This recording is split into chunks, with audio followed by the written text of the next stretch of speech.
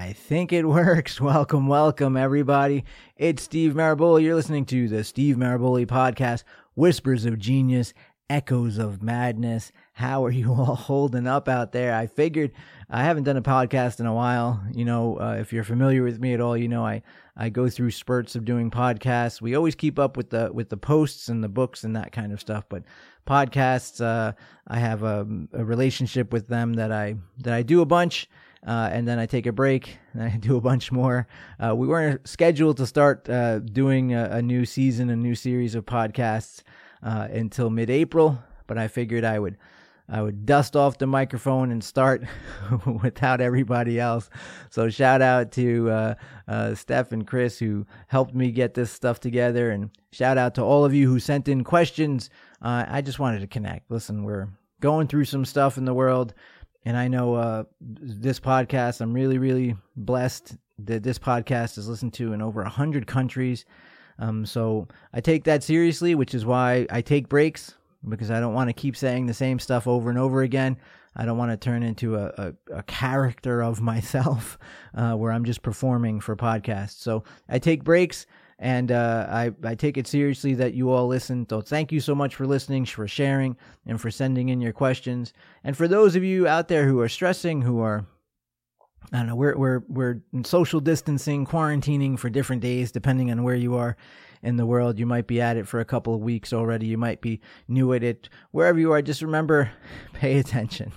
You know me, I'm all about the paying attention. These are the opportunities. These are the moments that allow us to really take stock in our lives. Like, you're not going to control anything out there. You're not going to control. So you can only control you, right? So yeah, social distancing is great, or what I call just regular life.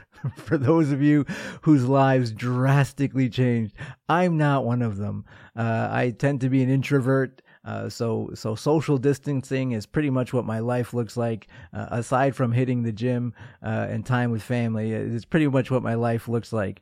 So not a huge change for me, taking food out instead of eating it at restaurants, that kind of little adjustments. But some of you are having huge adjustments. And either way, this is a great opportunity for you to just pay attention. I take these moments, these chaos moments, these moments of mess in your life, right? When life gets messy, I like to find the message in the mess, right? It's kind of corny, kind of cheesy, but incredible opportunity to do so. Find the message in the mess. Who's who and what's what. That's what you see in moments like this. That's the opportunity you have to see in moments like this. Who's who and what's what. Who do you miss? Who do you not miss? Who did you think you'd miss but you don't miss? Like, these are the things where we start taking stock emotionally, spiritually, of things that we normally do physically. So what do I mean by that? I mean that as you go through life, you start recognizing, hey, when I eat this food, it makes me not feel as good as if I eat this food. And you start, and I know if you're listening to this and you're young and dynamic, you could pretty much eat anything. And you're like, what do you mean? Food has an effect? No way. But I promise you, it has an effect. And so as you start navigating through your life, you start realizing, wow, I had to cut down on this kind of food because it doesn't make me feel well. This one hurts my stomach. This one, little things that I feel lethargic. I feel you start using words like bloated. You start using those words. And I know the younger side of the audience, you're like, nah, because you know why? I used to think, nah. But guess what? Totally. Bloated is a thing. Upset stomachs are a thing. Some foods react differently to your body, to your mood. That's a thing, believe it or not. So for those of you who understand what I'm saying also, this is a great opportunity to do that with people. There are people who don't sit well with you, and you didn't realize it until you had to take a break from them. When one of the quotes from my books that's popular on our social media is one where I said, as I got older, I started to cut out food that was bad for me. And as I got wiser, I started to do the same with people. I meant that, and this is the opportunity to do that. You start recognizing where in your life you could feel better, create a life that's more conducive to the goals that you have. That's really, really important. And I didn't know until I changed my food habits. I always thought I felt fine. I always thought that, this one, sure, I feel better or more lethargic here or there. But I always thought overall I feel fine until I started eating healthy, until I started eating more clean. I started eating less junk and that kind of stuff. As soon as I started to eat healthier and feel healthier, I started to realize, oh, wow, I didn't realize how crappy I felt until I felt better. And that along the way starts helping you make better food choices. But the same is true with people. So sometimes when you take a break from that person and you get over the addiction to that person, because don't forget, it's all chemical addictions, basically. Even food, it's a chemical addiction. The reason why you have cravings is because you are chemically addicted to that food. You're sometimes chemically addicted to the chemicals in that food. You're addicted to the habit of that food, that kind of stuff. So the reason why diets and all that are tough is because you're fighting an addiction. You're fighting a chemical addiction. Where that's lost and not spoken about enough is when it comes to people. But people, it's the same mechanism. People create a chemical within us. People are a chemical addiction to us.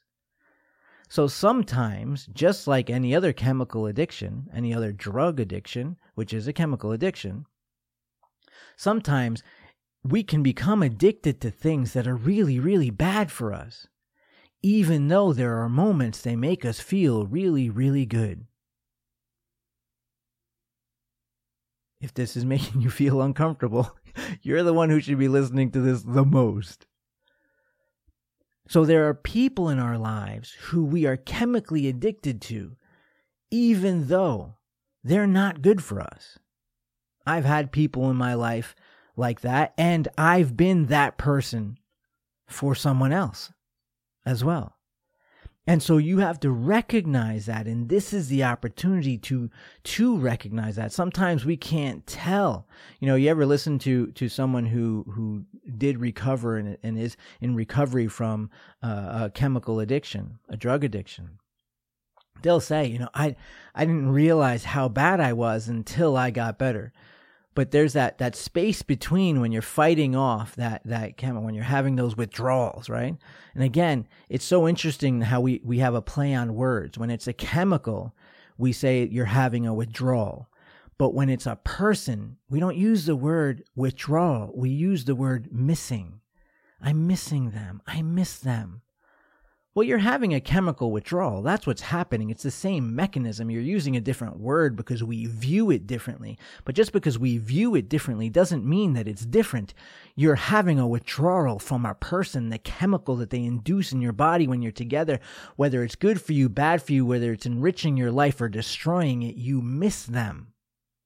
Just like the meth addict misses meth. We just call it a withdrawal, and they'll be on the floor and they're crying and they're wishing they're ready to lie, cheat, and steal to just get that thing back in their lives.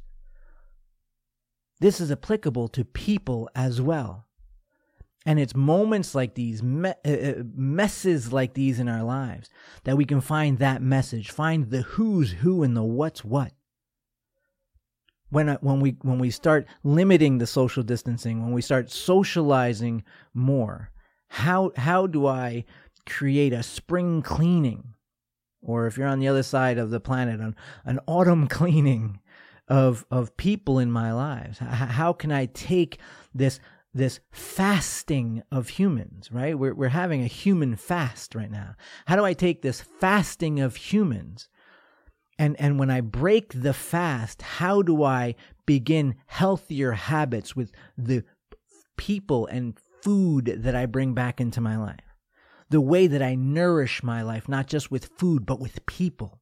How do I maintain this good habit? How do I find this message in the mess? So pay attention to the who's who and the what's what. Who do you feel more stressed around? Don't act like you don't know what I'm talking about. There are some people that you just say hello and your blood pressure already went up. You already having an anxiety attack just being near them. We know that's what that is. We all know people like that. So pay attention to those. And then there's other people who, when you're just around them, it just feels good. Some people are walking rainbows. Some people are just, you see them and you just want to be close to them. Like, just hang out with you. You don't even say anything. I just hang out with you because they're walking rainbows. And so there is that in our lives. So let's pay attention. There's also that you are that in their lives. So pay attention to which one you might be, to how your demeanor sets off and what causes that. I'm the first one to look upon my life and say, oh, where have I been medicine for some? Where have I been poison? And there's plenty of times I've been poison. And I look around and I say, okay, well, this is really bad, but this is also what you were doing then. Your whole life around you was poison. You were eating poison. You were surrounded by poison. That's why you were poison. You didn't have the courage to get rid of the poison around you so you could be at your best self. So just like I look at that for myself, take this opportunity also to look at that for yourself in case you weren't living your best life. Recognize the poison around and create an environment conducive to the best version of you. That's how I use times like this, and that's how I think it's just the best way to use this time. So for those of you out there going through this, I'm with you. I'm alongside with you, and I want to get to some of your questions because you were writing in, and if I don't, you guys know me well enough to know that if I don't shut up, if I don't move on, this podcast will be a 1 hour introduction. It will be 1 hour of me saying hello. So cheers to all of you out there. First question comes from, let's see. Comes from, let's do Arkansas. Regretful in Arkansas. Hi, Regretful. You could throw your name, unless you don't want me to say your name. Then yes, I'll just say Regretful in Arkansas. She writes, Steve, how do you make someone forgive you? Is there something I can do to prove that I am sorry? What if they don't forgive you? That is 3 questions, and I will get to all of them. Let's do the first one. How do you make someone forgive you? You don't make anyone do anything. As far as forgiveness, change of behavior is on you. Saying sorry is on you. Forgiveness is on them. So you can't make someone forgive you. A second question is there something I can do to prove that I am sorry? Yeah, well, the first thing I think, the least of these things is saying I'm sorry, but you should say it. 100% should say I'm sorry, but that is least of what will prove it, to answer your question. So definitely start with I'm sorry. Take accountability. And then how you prove it is how you prove anything, with action. Behavior change says I'm sorry so much more than words ever will. So change your behavior. And if you identify that for yourself, then find the mechanisms and change those behaviors. That's how you prove you're sorry. And then the last question is, what if they don't forgive you? Again, that's not on you. That's you trying to control something or have have control over something you don't have. You don't get to tell someone they can't be hurt. You don't get to tell them they have to forgive you. You don't get to do any of that, especially if you hurt them. You don't get to do that ever anyway. But if you hurt someone, you don't get to tell them they should be over it or they should forgive you. A younger version of me would have argued that, but this wiser version of me realizes how silly it is to think you can control someone else. Your job is you. Take accountability for your shit. Take accountability for where, as I said before, take accountability is where you were poison in someone's life, where you may have wronged them. Take accountability and take note of it.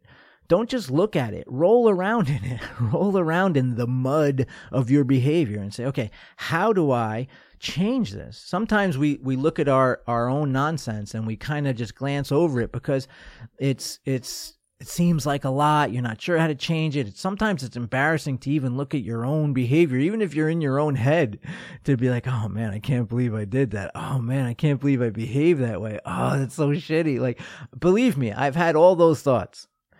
But the only way you can change it, is to take accountability and say, okay, well, how do I get better? What did I do here? What was wrong with what I did, and why did I do that? Let me change that. Also, what are the surrounding factors? What was I feeding my life to create this version of me? Let me address that. Also, let me offer a sincere I'm sorry with words. Then, the most important and the most lasting. Those words, I'm sorry, last about as long as you just heard. Hey, I'm really sorry. Boom, what was that, about a second? So those last a second. What comes next is something that should take your entire life, which is changed behavior. Let's not make that happen again, not just to them, but to anyone else, and not to you, not to have you in that situation again. So you change your behavior. The greatest apology is change behavior. We know this. In the book so we had the Whispers of Genius, Echoes of Madness book, which was supposed to be released April 18th. And of course, we're not releasing it. I think the new date, I want to say, I think they said just the 4th of July. I like to release things on important days. So April 18th release date was because that was my birthday. So I'm like, a birthday, a celebration of something new. Let's release the book on that day. So the next day I think was July 4th. So we're going to release that book July 4th.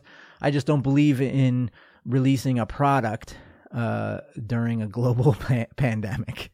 I just don't believe in that. Of course, we continue with our quotes. I will never stop having them call the books and shows and speeches and podcasts and radio shows and interviews and continue to share quotes to inspire, empower, educate, and entertain people always. We on all major platforms, we share quotes multiple times a day.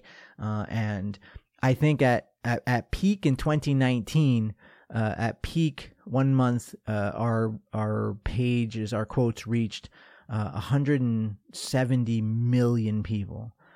So that's incredible to me, and so we'll always continue to do that. As far as a book releases, you guys know I do them here and there, and this is one that I'm really proud of and I love. Whispers of Genius, Echoes of Madness.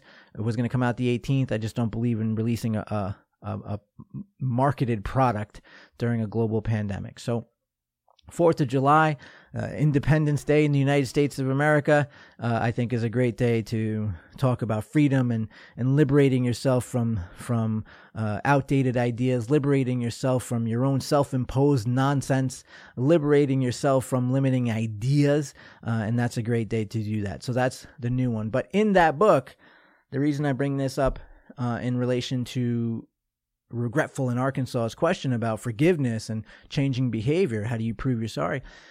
In that book, I wrote something on this. It's called Sorry as a Verb, and you'll find some of these. We release some of the pieces from the books. We release some of them in the blog, in the Steve Maraboli blog, which is found at stevemaraboli.net. And so this one was called Sorry as a Verb, and I talk about that. This is what I write in it. I have done some deplorable things. I have betrayed in ways that make me disgusted and embarrassed at the same time. I used to think saying sorry was enough. I used to feel that since I was incredibly kind, generous to 99% of my life, that the 1% in which I was horrible didn't carry much weight, as though there was some sort of general balance on a scale. It was a very egocentric way of looking at things, and a great way for me to be a coward who can continue his cycle of toxic behavior. What a selfish perspective that was to keep, and it kept me from seeing that for some people, that 1% bad behavior was 100% of their interaction with me. So it's no wonder a simple "I'm sorry" did nothing to ease the pain I caused, nor affect the cycle of my behavior. Personal growth isn't always pretty or poetic. Sometimes it's an appalling realization that you're an asshole.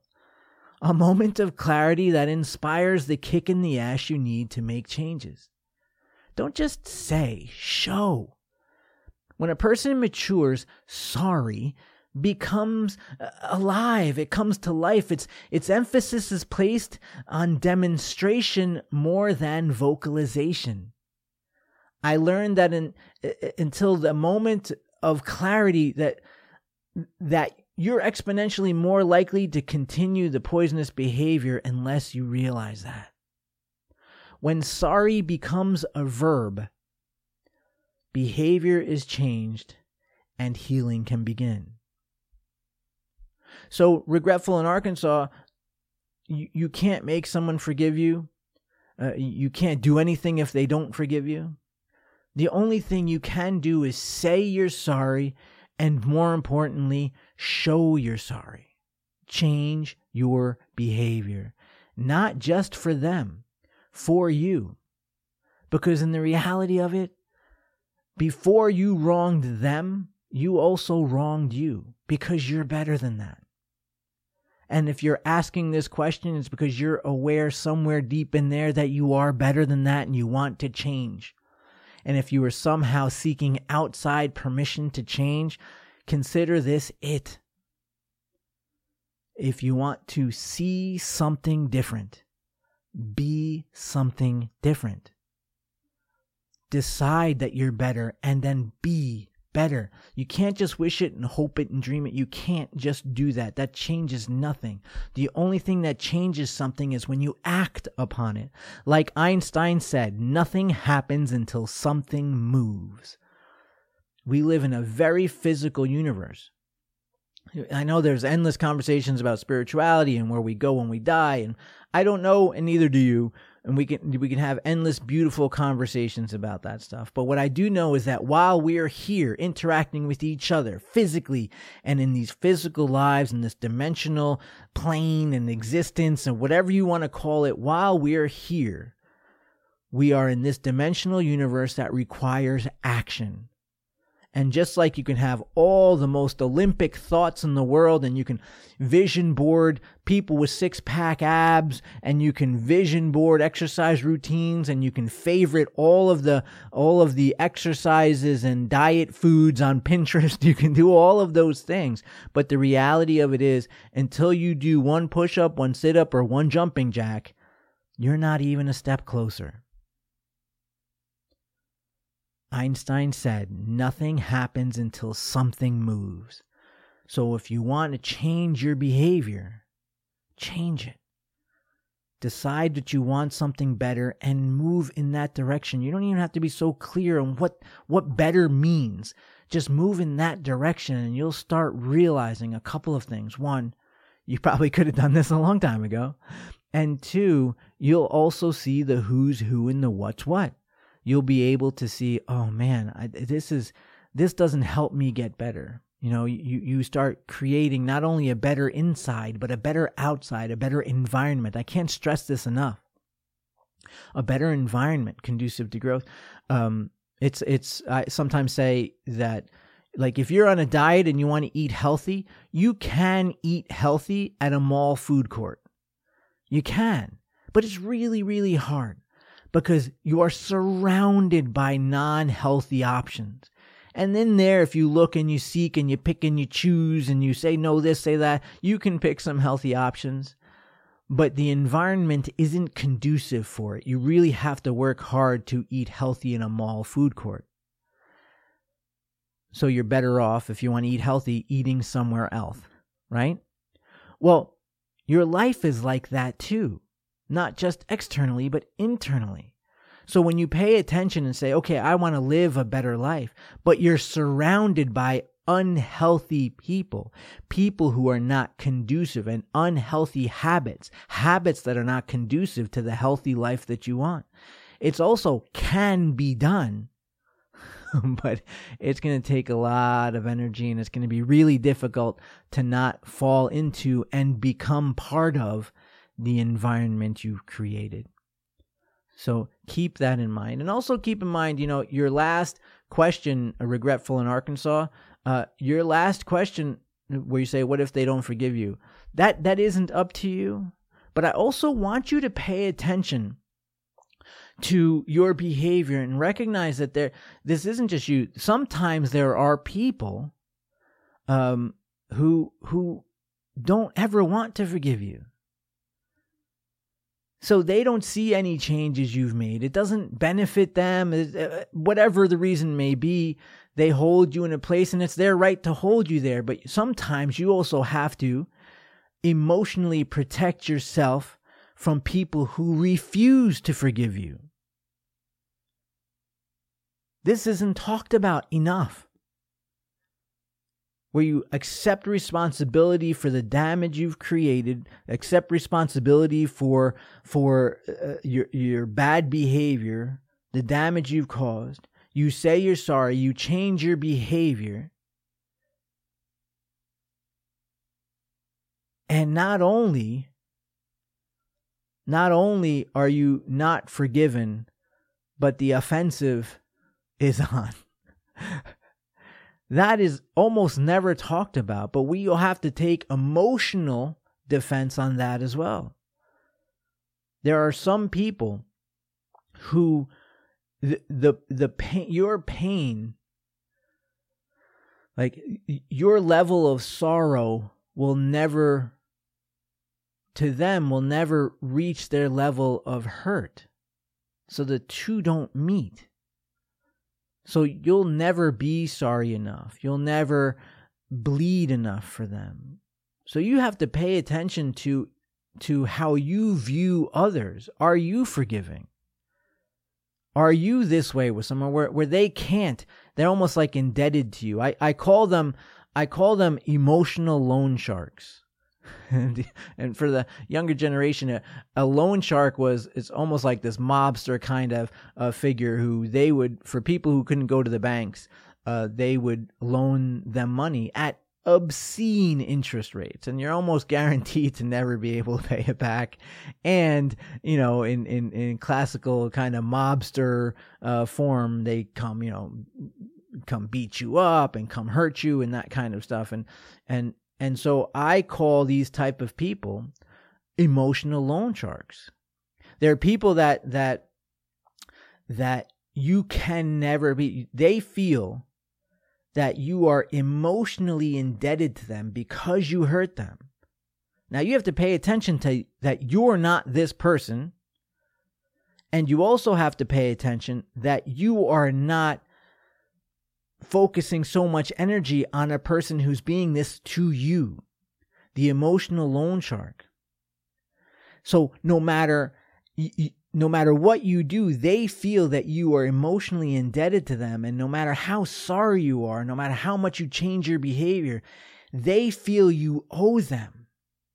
And because the emotional interest rate is so big, you will never overcome that interest rate. You will never make up for it. And in your head, you could say, I did this, but look at all the good I've done. It doesn't matter. They're emotional loan sharks. You will never overcome that interest rate. They will always feel that you are indebted to them. And like loan sharks, because they feel you are indebted to them, they feel justified in hurting you every chance they get. Make sure that you are not being an emotional loan shark to someone else who you feel is emotionally indebted to you. And make sure that you are performing emotional self-defense from an emotional loan shark in case you are in a situation where you clearly wronged someone. You said you're sorry, you changed your behavior, you're doing everything to make up for it, and it seems that it is insurmountable. You may be dealing with an emotional loan shark. Pay attention to that. You will never catch up. You will never overcome the interest rate, and they will always feel like they can hurt you whenever and however they want because you are indebted to them. So pay attention to that. Folks, you're listening to the Steve Maraboli podcast, Whispers of Genius, Echoes of Madness. Of course, you can check out our social media pages. I think I'm just Steve Maraboli everywhere. Facebook is author Steve Maraboli. I don't know why that one's different, but Facebook's author Steve Maraboli. And Twitter and Instagram is just Steve Maraboli, one word. We are verified, blue verified check mark on all of our social media pages, and those are the only ones we use, by the way. So this month, I remember we had a crazy beginning of the year. Now, every year we have imposters, and we put up those things, those reminders on our pages, like, hey, make sure that you're only dealing with me, and I'm not going to reach out to you, and I don't initiate conversations on social media. If you guys send a direct message, most likely we'll answer it. I'll answer it, and I tend to answer in audio response because I just don't love texting a lot, so I'll tend to just shoot over a quick audio response.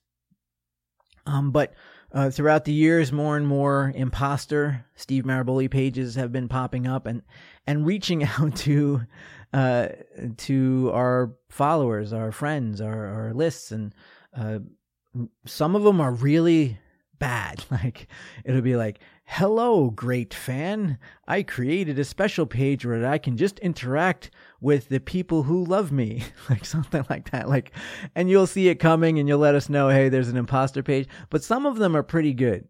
Some of them are I won't say well worded, but worded well enough to not hit your bullshit detector. And they'll usually try to sell tickets to an event I'm not doing or an event I am doing, but they'll be like, oh, but this is the secret page for my special fans. I know you're a special fan. So if you want VIP access, so just know that's not us. I'm never going to do that. So that's not us. I'm never going to say, hello, great fan. Like, I'm not going to initiate a message. I love you all. I appreciate that you're sharing our stuff. I'm just not that guy. So please make sure that you're dealing with our blue verified checkmark pages. And if you want to interact with our page, please do. If you want to interact in the comments, please do. If you want to send direct messages, sure, please do. We get a bunch, so I get back to as many as I can. I travel a lot, or when we're not in global pandemic, I travel a lot, and I get back to a lot of them. Again, most of them will be through audio messages and an excessive use of emojis. I know I annoy all of you. I like emojis. What are you going to do? I'm a very facially expressive person, so emojis come in handy. But in another thing, if you are dealing with imposters, know that they can't do that.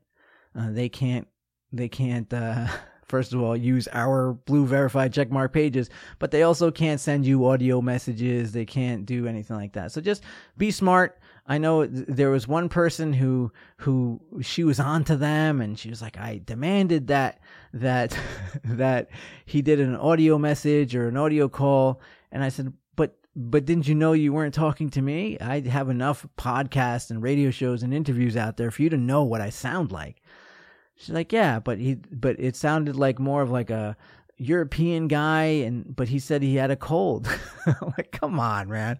You got to be a little smarter than that. But stay alert. I'm not going to sell you tickets, VIP tickets. I'm not going to do it. I'm not going to sell you signed copies of the books like that. And I'm sure as shit not going to do it on private DM.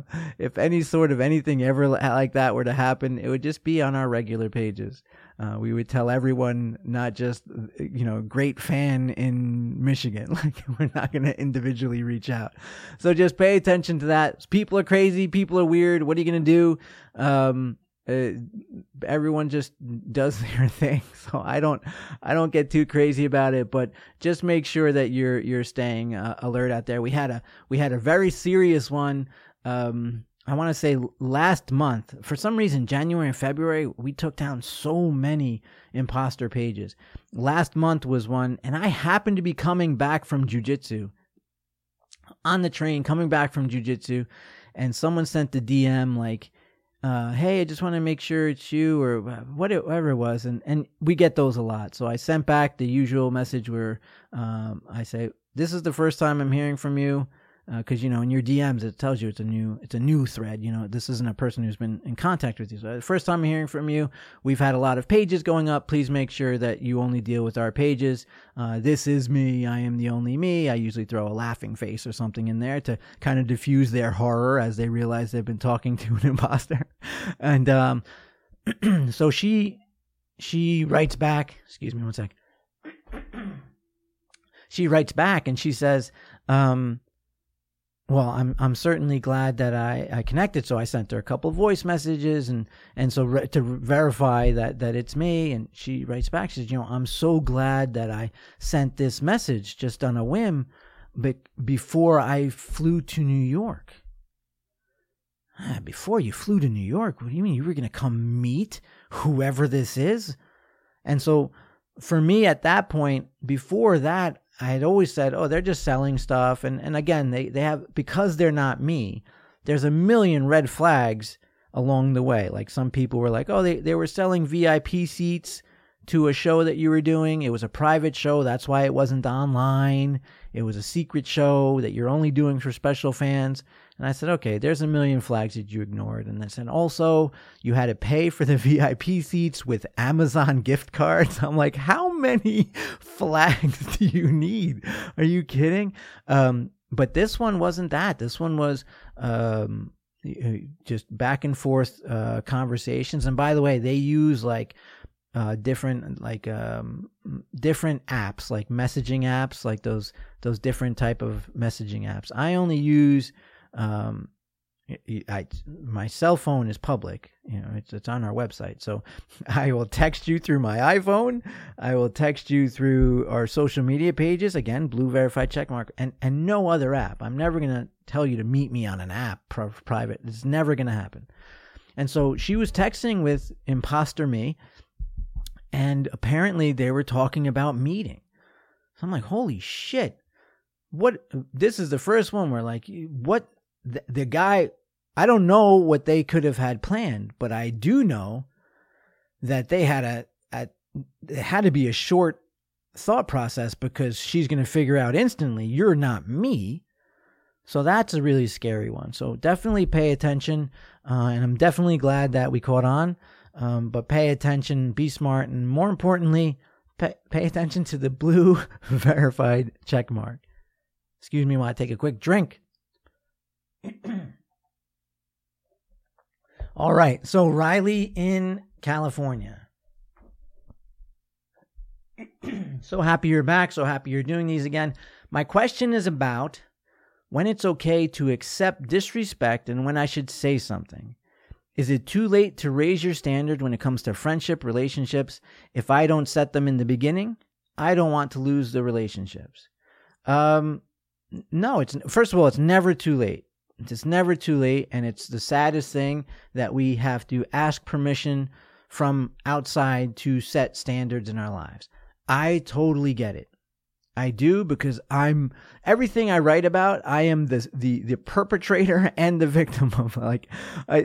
Most of them are messages to me, and so yes, I get that. And listen, this is Riley in California who wrote that, so thank you. Don't confuse familiar with acceptable, right? So just because something's familiar doesn't mean it's acceptable. Toxic relationships can fool you like that. Toxic relationships can make something that feels familiar become acceptable. And so it's that idea of that kind of boiling frog behavior. You guys know the boiling frog method. So one of the methods of influence that are big is called the boiling frog method, where the idea that if you boil water and throw a frog in it, it'll jump out because it's too extreme right away, right? But if you leave the water room temperature, put the frog in it, it'll sit there. And then if you just bring that water to a slow boil, it'll sit there for its death. It's called the boiling frog principle. And so many times our relationships aren't intentionally boiling frogged.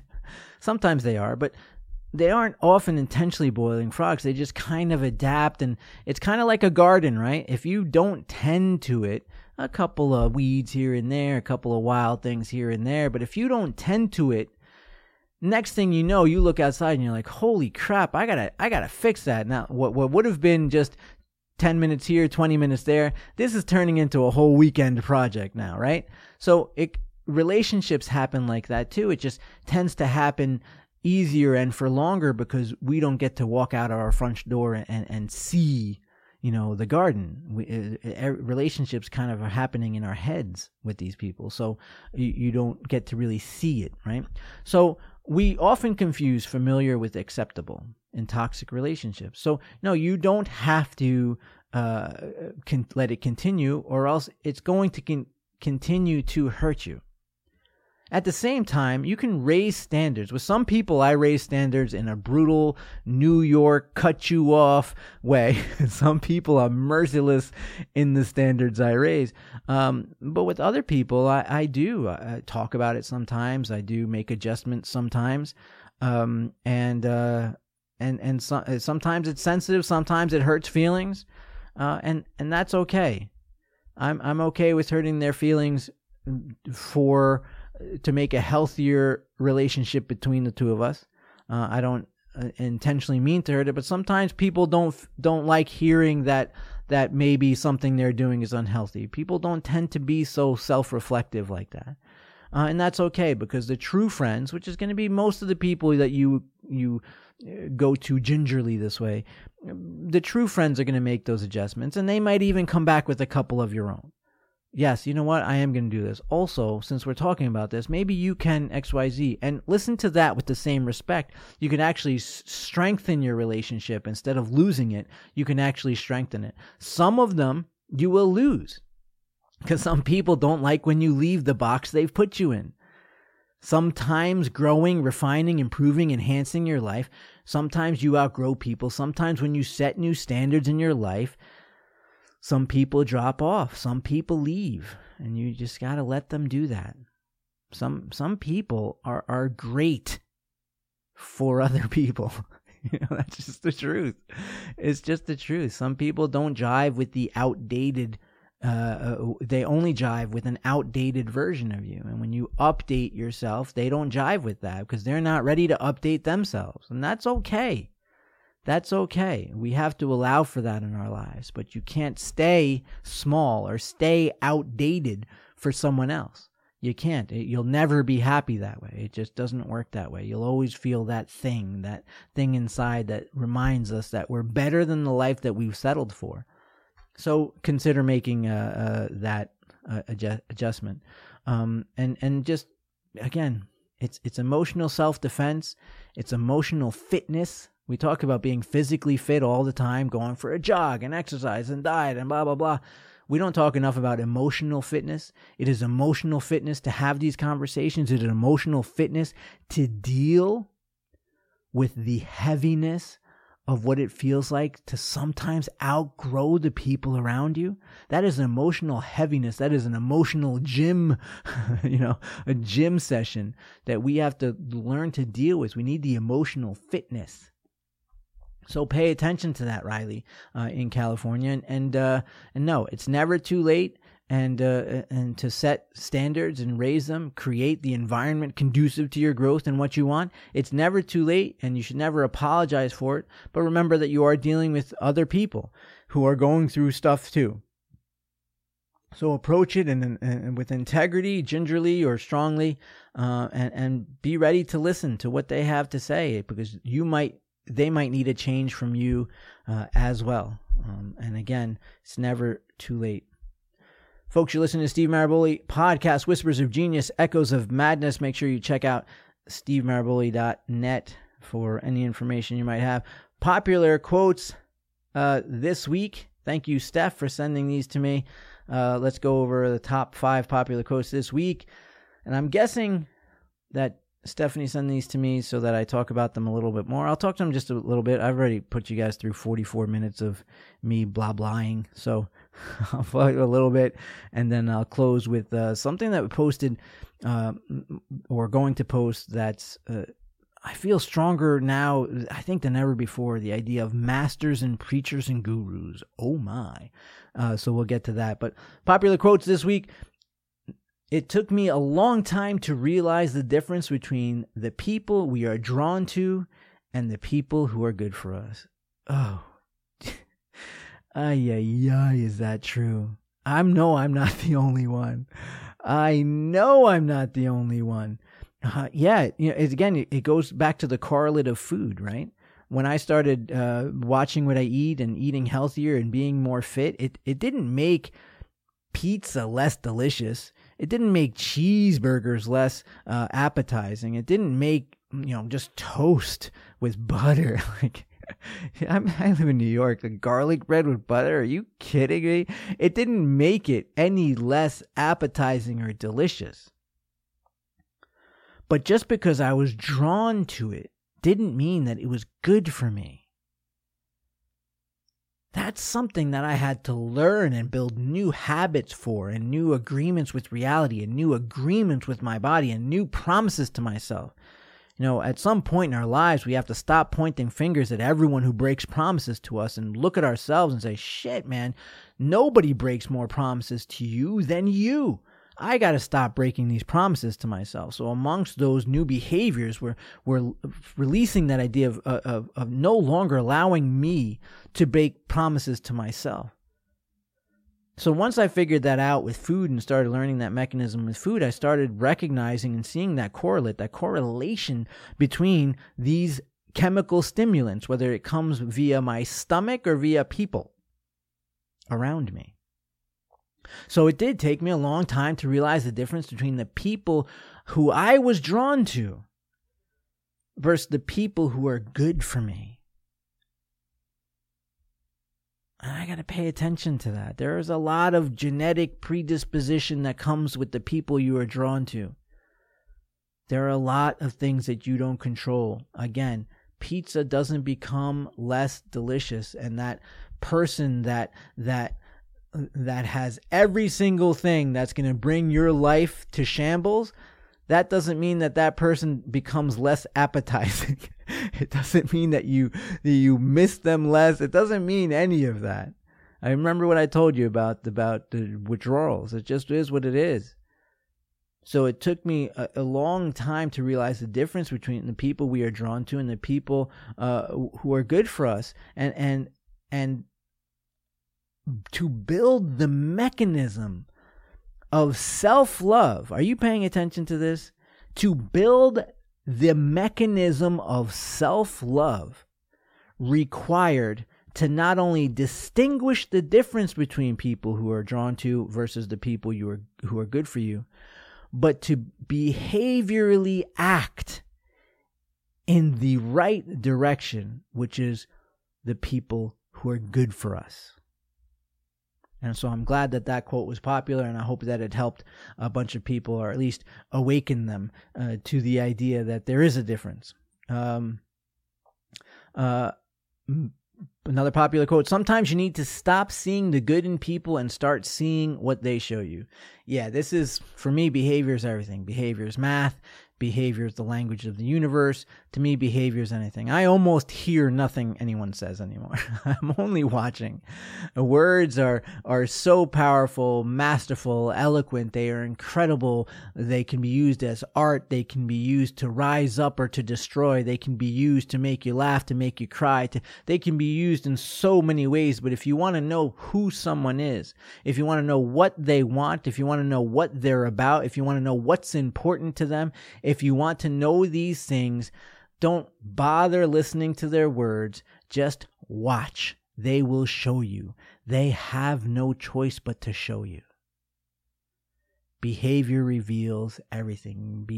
Behavior slays the dragon of illusion and just shows you what's what.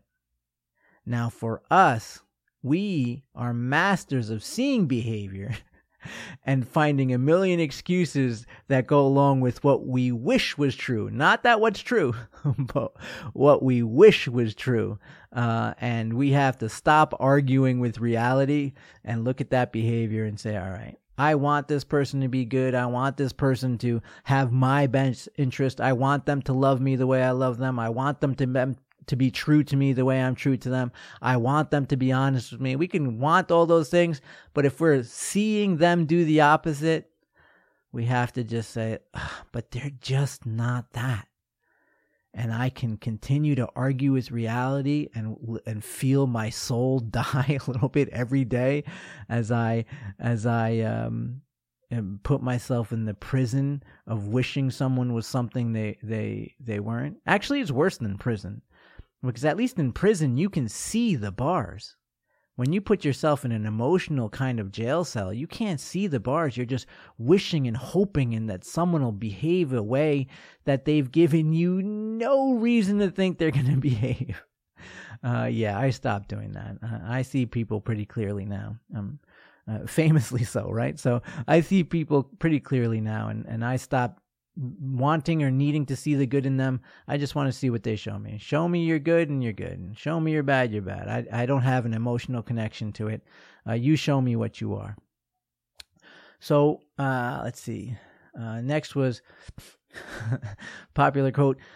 People who haven't been through shit, seen shit, or done shit telling me they would have handled my situation differently. That's my favorite. Cheer or boo, I don't care. Keep your zombie ass on the bleachers because I'm just getting started. I'm glad that one was popular this week. That's me and my Shakespearean self. Sometimes the New York mixes in with my poetic self, and I'm able to pen a frustration in a way that people like. So that's definitely one of them. Because when you commit yourself to something, you put yourself out there, you adapt, you go, there's bumps and bruises that come out. All the entrepreneurs out there listening, all the people who stepped up, the parents, the people who kept going, living single, living married, got married early, do whatever you do. You go against the flow. You put yourself in the arena. You start a business when they tell you shouldn't. You try this when you chase your dreams when they told you should have just stayed on the shore. You go out into the ocean of life, right? You do these things, and what happens? Because less than 1% of all of humanity does this. That means that 99% are sitting in the bleachers, sitting there going, boo, yay, whatever. They're just critiquing you. Oh, you should have done this. Like those people who watch sports. You ever see that phenomenon? They're watching a football game, watching these laser calibrated athletes. While they sit on their ass on the couch eating chips, they're like, oh, that guy sucks. Does he suck? The laser calibrated athlete that's standing on the field in the less than 1% who worked his ass off his whole life to become amongst the best ever to play these sports, that guy sucks, and your ass on the couch eating chips is just is booing and critiquing. That happens in all aspects of life, not just sports. So sometimes people will tell me, I tell stories, and I'm pretty, if you guys haven't noticed, if you're new to me, especially, if you haven't noticed, I'm pretty open about ways that I live and mistakes I've made and good things I've done. And I know that again, I know that there's the impact that our work has had in the lives of people throughout the 2 decades I've been doing this. It's absolutely incredible to know how many lives are impacted. We get thousands and thousands of letters, and people will send messages of, oh, you changed our lives. We met because of you. We met because we went for it. Here's tattoos. Have you guys seen like the tattoos people get? Like, how crazy it is that people will tattoo my thoughts onto their body. That's insane to me, but incredibly humbling, and I'm honored. But this came from bumps and bruises. This came from me going for 20 years of doing some things great, some things horribly, being medicine sometimes and poison other times, sometimes being in heaven and sometimes being in hell, sometimes mingling with God and sometimes mingling with the devil. That's what happens, and you don't always make the great decisions. And to have people be like, well, I would have done it this way. When? You've done none of what I've done. You've been in zero situations I've been in. How could you say what you would have done when you weren't in those situations and you still didn't do shit? I was in challenging situations and went for it and quoted globally billions of times. You've done nothing. You had none of those mountains and barriers and still didn't do shit, but you're critiquing. So for me, I think that came from that. I get so many messages like that on people who are scared to go for it because they're scared of those people on the bleachers. What if they this? What if they that? So when I write that as poetically as I did, it's really just to remind, let those zombies stay on the bleachers. Get your ass out there. Go win, lose. It doesn't matter. It's the battle of life that matters. The most interesting thing are the scars. Nobody gives a shit about the trophies. It's the scars that make the stories. It's the scars that give the wisdom. It's the scars that offer advice. The trophies, they just sit on a shelf and collect dust. Your scars stay with you because that's what matters. You'll be buried with your scars, not your trophies. So get out there. And that's why I love that quote. People who haven't been through shit, seen shit, or done shit, telling me they would have handled my situation differently. That's my favorite. Cheer or boo, I don't care. Keep your zombie ass on the bleachers because I'm just getting started. I love that. We got time for, I think, one more, and then I'll do my closing, which is Masters and Preachers and Gurus Oh My. Are you all right with that? This will make this podcast about an hour. Is that cool with all of you? I can't see any of you, so I'm going to assume you're saying, yeah, Steve, we have a good 5 or so minutes left before we throw our phone from listening to you. So, give me those few minutes and let's do this. The last one is popular quote is, shout out to everyone with an ex who badmouths them, to every dum-dum who will listen. Don't be dragged into their lonely bitterness. Time reveals the truth. You know what's really interesting about this one? What's really funny is how many, whenever we do like kind of bitter relationship-y kind of posts, they get shared a lot, but what we get is a higher amount of direct messages. Like people who don't want to share it, they're like, yes, but they don't want to share it because, again, their environment of people will read into it. So they'll send us a message. Yes, I'm going through this right now. Oh my God, thank you so much. This is the worst, that kind of stuff. We'll get an influx of messages like that from people who don't necessarily want to share it, but want us to know that they would have shared it, or at least happy that we shared it. So yeah, we listen. If you have an ex, you have someone who, talks shit about you. And that's just the way that goes. Some of it is justified. Some of it isn't. Remember what I said about emotional loan sharks. If they're still talking shit years and years after, you probably got yourself an emotional loan shark. You don't know how important their victimization is to their story and their life, and so whatever, let them do their thing. You just be you. If someone's working really, really hard to badmouth you and working and going out of their way to still be talking about you, they're probably, they probably need you to be that villain. And you're always going to be a villain in someone's story. Again, if you're not a villain in someone's story, you haven't done shit. So what you can do as the villain in this story, the valid parts, you say you're sorry, you make your changes, and you become a better person. And if they want to continue, you let them continue. More importantly about this quote is, don't be dragged into their lonely bitterness.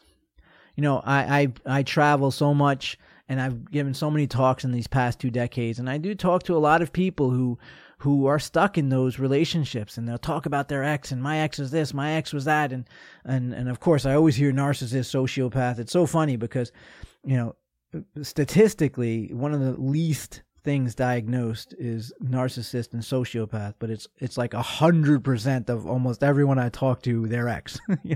Their ex is almost 100% of the thing that is least diagnosed, right? But my point to that is, you can be stuck in that. Hell hath no fury, right? Than someone who's scorned. You can be stuck in that, and I've seen so many people stuck in that when I talk about these relationships, and when I talk to people who haven't chased their dreams, and they say they just feel off, they just feel this, and then you start listening. Well, how long ago was this? Oh, it was 5 years ago, it was 10 years ago, it was 15 years ago, it was 20 years ago. You're like, oh my God, you're throwing away all this time to someone who's not. They're not in that same idea with you. In Italy, they have an expression translated. It's when you hold a grudge, the other person's out dancing. And that makes so much sense. So if you're still bad-mouthing someone, then you're still holding on to this grudge, or you are the emotional loan shark, and you're still trying to hurt them any chance you get, whether it's to hurt them to make yourself look bigger or better than you are, or it's to just hurt them because you want to hurt them financially or socially. You're committing a social act of violence, whatever it is. It hurts you more than it hurts them. Because those people I do talk to, the sampling I have had of so many people throughout the past couple of decades, they're never follow that up with, I'm bitter and angry at my ex and blah, blah. That's very rarely followed up with, and here's my new love and my new fiance, husband, wife. Like, that's never followed by it. It's always a lonely, bitter person who has let X amount of years pass by. If that's what you want, keep at it. But I strongly suggest not to follow that path. So they should have extended that idea of hell hath no fury than someone scorned. It should be continued. Hell hath no fury, nor loneliness a more reliable companion than someone scorned. Because if you are scorned and you are hanging on to that bitterness and still hanging on to that bitterness, almost guaranteed that loneliness is your surest companion, that you are going to bed alone every night because the baggage of that anger is so heavy, it's requiring both your hands, your back, your legs, and everything, that you haven't been able to pick anything else up. Let go of that shit. Let go of that person that you want to badmouth. Let go of whatever they did. Free yourself from the burden of re-victimizing yourself. They might have been the worst human ever, but if they're gone from your life, let them be gone from your life. Don't further victimize yourself with the ghost of what they did. If you lose a bet, you lose a bet on the play. Don't lose the bet again on the instant replay. Could you imagine? You're betting on, if this team scores, I owe you $100, and they score, and you're like, oh man, here's your $100. And then when they play the instant replay, you give them another $100. That would be crazy. Most of us are doing that. When you hold a grudge, you're losing money on all the instant replays. And this is happening for years. And not only are you losing that stress money, you're losing opportunities. I know that I was that person also. I know I met some, I was so hurt by people or person that I was hurt by, that every new person, I wasn't seeing them clearly. I wasn't ready. Just because I was available didn't mean I was ready. Do you know what I mean? And so I kept bleeding on people who didn't cut me. I kept bleeding on people who didn't cut me. And that cost me. Who knows who I met? Who knows what opportunity I had? I don't know, because I was too busy. I hadn't left the other relationship. So here I was trying to start a new one. I hadn't left the other one. If all I'm talking about is the other one, I'm still in it. And if I'm going out of my way to talk about how I'm not still in it, then you're even more in it than you thought. It's you have to pay attention to that. So pay attention to that and free yourself from that burden. And if you are on the opposite end of that, where someone keeps bad-mouthing you, then, let them deal with their own lonely bitterness. You move on, you do your thing. People who believe them, they'll believe them, whatever. You just do your thing. Time always reveals. Time always reveals. Time is undefeated. 100% undefeated. So pay attention to that. Last thing I want to talk about, again, this is Steve Maraboli podcast. I'm dusting off the microphone and bringing one to all of you. Last thing I wanted to talk about was this idea of the guru mindset. I think I wrote about this in my very first book, when that was over 2 decades ago, in my very first book, and I've written about it a little bit in each book, and I talk about it, and I've conducted my career alongside of it, avoiding that kind of guru way of life.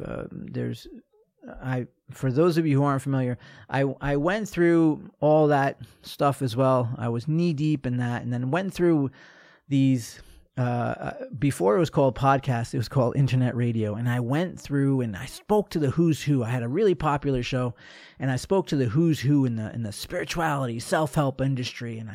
And over 6 years, I think it was 6 years, thousands of hours of conversations with all these great minds. And it was really awesome. However, of all the authors I spoke with, there's a handful, one handful, not two, one handful that were like legitimately good people who meant what they were writing.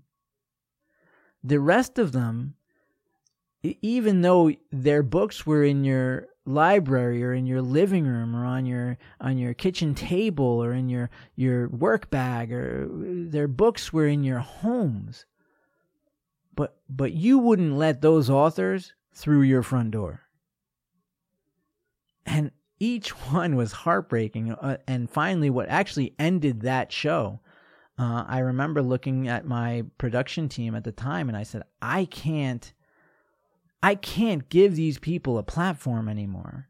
By the end of the show started 1 hour. By the end of the run, the last couple of years, we were doing 2 hours, because the only way I felt good about it is if I gave the author one first hour, and we would talk about whatever they want to talk about their books and whatever stuff they were talking about. And then the second hour, I would take kind of bringing it down to earth, and making it practical, and in some ways, sometimes dissolving some of what the author said, because I didn't want my listeners to think that shit was true, or that was the best way to go about something. And so finally I looked at my producers and I was like, hey, I don't think I could do this anymore. This is just me listening to someone who I know doesn't believe what they're writing. They don't live what they're writing. At this point, I had gotten to know so many of them that it's like, you're writing about, being this $1 million mindset, but you don't have any money. And you'll call me privately and say your house is being foreclosed and your car's being repossessed, but you're writing books about, this magical wealth and wealth formulas and that kind of stuff. Or someone else will be writing about relationships, and they'll say, oh, this is how you manifest these incredible relationships. But you're hitting on me. You're married and you're hitting on me. You're sending me pictures of yourself, and you're flirting with me every chance you get. And so countless people like that were talking about manifesting and bringing them, when law of attraction thing became big, talking about that. And again, privately reaching out to me and saying, oh man, I don't have any money. How do you build this? How do you build that? Or people who before the show start, they would be all regulars. It's like talking to a regular person. Oh, Steve, yeah, let's do this. And we're doing this new program that if they sign up for this, it's $1, and we'll send them email notices, and we'll do this, and it's a good way for us to make money. And then when the show starts, they're like, oh, thank you, Steve. Yes, it's such a great spiritual time. And all of a sudden they turn into like these whispering gurus. I'm like, wait, what happened to the dude I was just talking to? And you're saying, oh, the material world doesn't matter. But during commercial breaks, they'll be like, Steve, plug my thing. That's how I make their money. That's listen, you have a huge audience. If it's only $1 each, so imagine if even a small percentage of your audience gives, that's thousands of dollars for me every month. And then we'd come back from commercial and be like, thank you so much for Steve. You're so amazing. And like, what? I couldn't do it. I felt like I'd have to take a shower after every show. So I just stopped. But along the way, I decided, number one, my social media team, much to their chagrin, I don't ever want to be that kind of guru. I don't want to be viewed that way. That's why my words and my quotes are exponentially more popular than I am as a person. Many people don't know that I'm a 40-something-year-old in New York. They think I'm some ancient philosopher, or they don't think anything of. They just share my quotes. I don't bombard you with videos and all these type of products. I don't do that. I have books, and I barely even talk about those on our posts. So. I've always had that guru connection, and really filling this in during these times is when times get tumultuous. It's never shocking to me that those masters and preachers and gurus are the ones that kind of fade into the darkness, or they offer some sort of nonsense product or some sort of, again, nonsense way of dealing with something, but they don't just step up and they wait till everyone's prosperous and has that extra money flow, and that's when they come back out. So I wanted to close with that and to remind all of you that you are not broken, that you can make adjustments in your life, and you could take accountability and live your life to the max, and that you could be like me. You could do incredible things, but also be capable of doing bad and make those adjustments. You can be the hero in 1 billion stories, but you could also be the villain in a few stories. So even that's true. You can make that adjustment and find your way to not be a villain in any stories. You could always make adjustments. And that's my point. We're all in this together while we're here. Again, where we go after, I don't know, and neither do you. We have our hopes, we have our beliefs, we have our things, but we don't know. But what we can know for sure is right now we're here together. And let's make the best of it. Let's refine, improve, enhance our own lives to the best of our abilities. So I share with you, masters and preachers and gurus, oh my. We are non-physical, spiritual consciousness experiencing a material human existence. In the scope of eternity, we are spiritual beings that spend a very short time living this human experience. You are already a spiritual being. Always have been. Always will be. Why would you throw away a single human day trying to be what you already are? And why would any of us succumb to the parasitic antics of the countless masters and preachers and gurus? Oh my. For years, centuries, and millennia, we have had these masters and preachers and gurus trying to teach us to be something we already are. We are enchanted by their charismatic and pain-anesthetizing words, but during this process, we lose connection with our own human potentiality. So we end up with plenty of spiritual solutions to deal with our stressful human feelings, but no practical strategies to avoid those feelings and situations to begin with. We end up buying these books and spiritual and self-help and personal growth sections of the bookstore. And notice, by the way, that these sections keep getting bigger and bigger. We attend these huge expo events with masters and preachers and gurus speaking and peddling their miracle products, talking about transcending your humanity and liberating yourself from the material world, while, of course, charging you very real human money for their products and services. Listen, life is challenging. We all have money issues, relationship issues, health issues, personal issues, professional issues.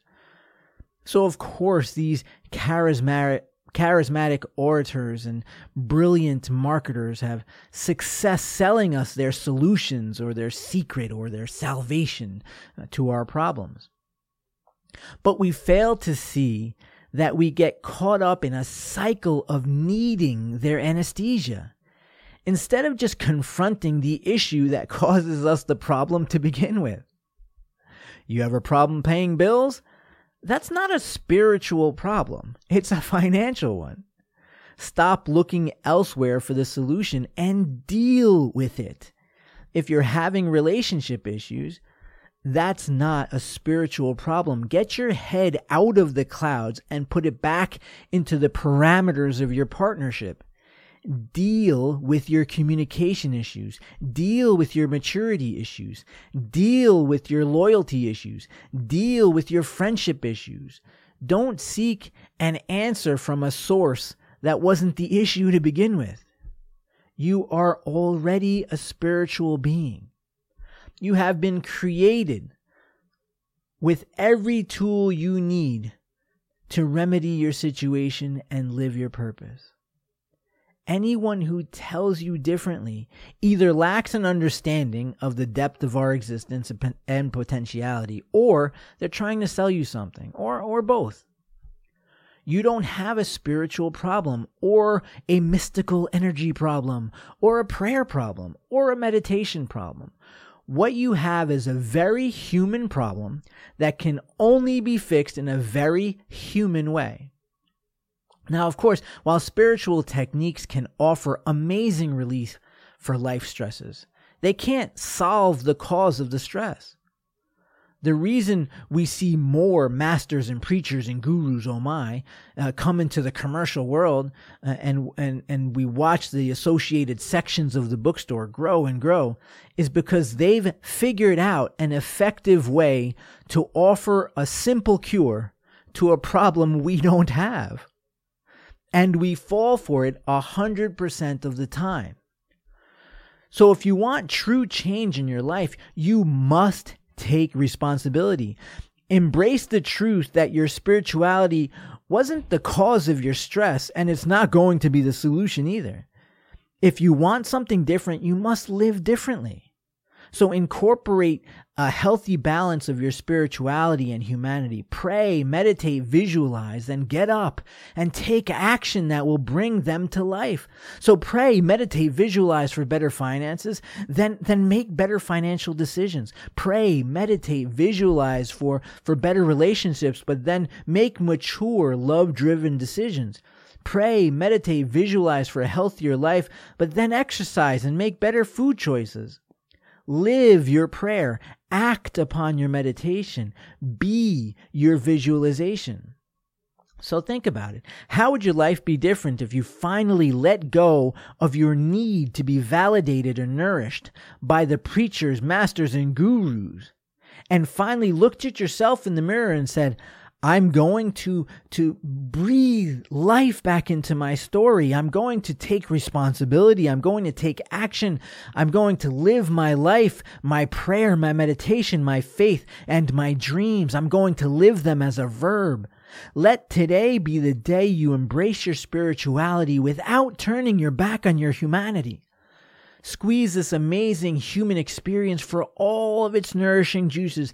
Take action towards the life you see for yourself. Don't just look at the sky and beg for it. Put your feet on the ground and create it. You are more powerful than you know. Explore the depth of that power today.